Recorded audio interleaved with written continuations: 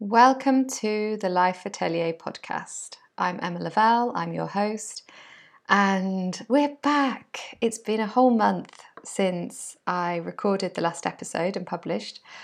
And yeah, it's been busy, but not busy. I just had to go into hermit mode. I found that creating new courses, creating content can be really quite energetically intensive, and the way that I balance that is to just do long walks with Rita every single day, and I really focus on sleeping enough. And I started doing yoga about a month ago, and in a very unorganized and unstructured way. I basically have 2 times a day where I have to be on my mat, and I just do whatever I'm feeling like, 15 minutes, half an hour. And yeah, I open my Deliciously Ella app, which is like my PE teacher, and it reminds me to be healthy. And it's pretty good. And I think I'm getting a little bit stronger because I have Tyrannosaurus Rex arms, and usually I can't even open water bottles. But I'm noticing that I can support my own weight for a few more seconds than previously. So that's a good thing. So today's topic is related to that. It's about this idea of finishing your goals and what do you need to do to finish your goals. And I'm doing this from a very admittedly smug position because I have finally created the Minimalist Business School, which is the part of the Life Atelier that I have been dreaming of, and I've had the framework for more than a year.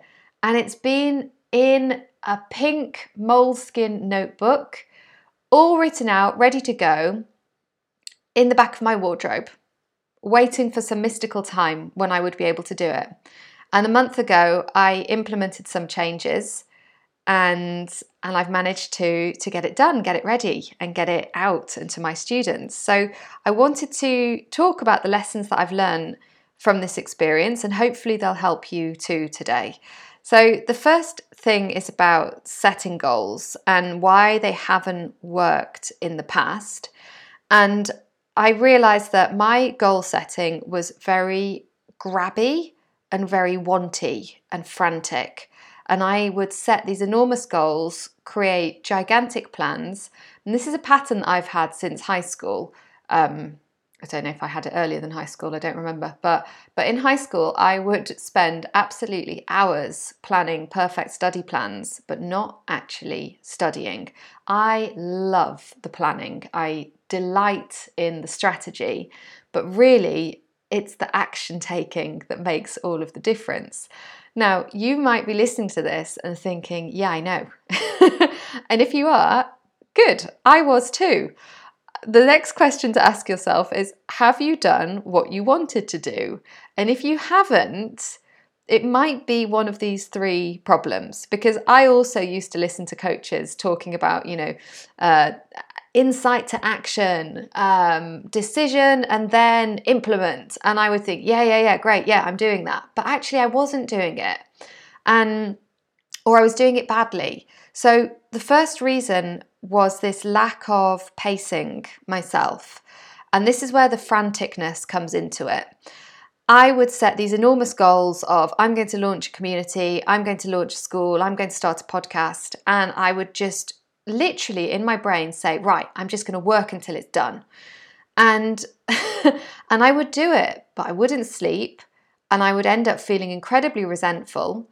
And even at one point realized that I had built an entire school, an entire program, an entire community, and I didn't want it.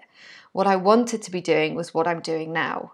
So when you set your goals, instead of just putting a minimum, this is a concept I learnt about in Effortless by Gregory McKeown, who wrote the book Essentialism, which you might be familiar with, but Effortless is also very good.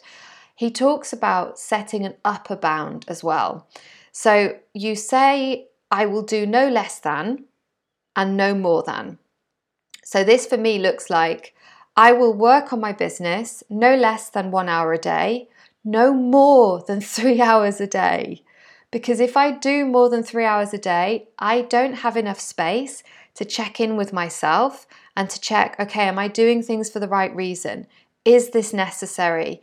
Am I using full energy? And if you're not convinced by this, something else I heard on an interview with, I think, Vicky Louise, the coach, she said that 1 hour of working in flow is the equivalent to 5 hours of regular work. So putting that upper bound limit means that you're really focusing on the quality of what you're doing. So that's the first step, the first tip. Set an upper bound. Finish your goal to make sure that you have included breaks and pacing yourself. And also, try and enjoy the journey. I'm going to do a longer podcast about enjoying the journey next week, but yeah, enjoy the journey. It's really important. And people feel it. They can feel the energy. Okay, the second thing that I had massively missed was self-worth. I realized this when I experimented with saying my goals out loud. And I said to myself, I'm building a life coaching practice that's going to help thousands of people to live lives of joyful freedom by building their own businesses. And the first time I said it out loud, I laughed. I couldn't say it. I couldn't say it out loud. I was in my car and I couldn't say it out loud. So that told me immediately, at the time, I didn't believe I could do it. So this is where I kind of paused as well this last month, was working on my self-worth and identifying what are the beliefs that mean that I don't think I can do this big goal that I've set myself, when actually all the evidence suggests that when I decide to do something properly, I do it. And okay, it might cost me a lot of energy, it might cost me some crying in the bathroom, but I get it done. So the evidence doesn't support the belief and the self-worth. So think about your big goals and just think about, do you actually believe you can do them? Or even little goals, I'm going to try and do a whole podcast episode without mentioning sleep. But if you're not getting enough sleep, or you're not eating properly, or you're not exercising, why is that? You don't think you're worth it? You don't think the time is worth it? What's going on there? So investigate that, really important. And also, once you believe you can do something, you have so much more energy for it because you know you can do it. So it's like, why wouldn't you do it? Why wouldn't you pace yourself, enjoy the journey and take those steps? The third thing that was happening with my goals that was a big problem was, I've spoken about this before, but it was the idea or the activity of outsourcing my authority. So instead of looking inwards and looking at, okay, what do I want to create? How do I want it to look? How do I want it to be delivered? Looking at what other people were doing and joining courses, following what they said to do religiously, but not actually checking in with myself to see if it would work for what I'm creating. As soon as I started to do that and started to catch myself, if I was writing a sales page, instead of quickly going to have a look at what someone else has done, stopping, interrupting and saying to myself, okay, what do you want to do? What do you need to do here? Okay, Rita's growling in her sleep. That's the noise. I apologise.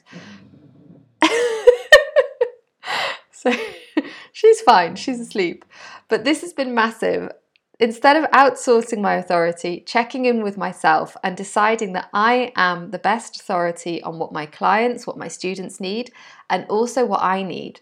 And often what I need is actually best for my clients. My clients and my students don't need a 60-minute video to watch if they can get the same information in a 20-minute audio lesson.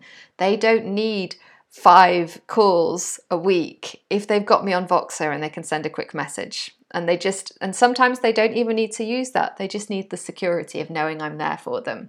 So think about yourself. What's good for you? What's good for your clients? How can you find that balance? And this applies to anything in your life. If you've got a new baby and you're constantly worrying and you're reading lots and lots of books about what to do and they all have conflicting information and your friends are giving you conflicting information and your parents are, look inwards. What do you think you need? What do you think your baby needs? And feel that you can trust yourself. Or with food, with intuitive eating or self-care. You can apply this all over. All I'll say, we're now at the barking phase of Rita's dreaming. All I'll say is this takes practice. It's not easy, okay? And that's okay. That's part of the journey. So if you would like more support with the things that you're working on, with your big goals, I've just put the first lesson for the Minimalist Business School, which is exactly this topic. It's about how to invest in self-trust and how that relates to your business. And it will be available until this Sunday for free. And then it will be going back into the private student area. And you're very welcome to join us. If you'd like to find out more about the Minimalist Business School and Rita's helpful growling, then just email me or send me a DM on Instagram or in the community, in the atelier. And let me know how you're doing with your goals. I would really love to know. I'm very curious about people's plans and what they're working on. And I'll see you next week.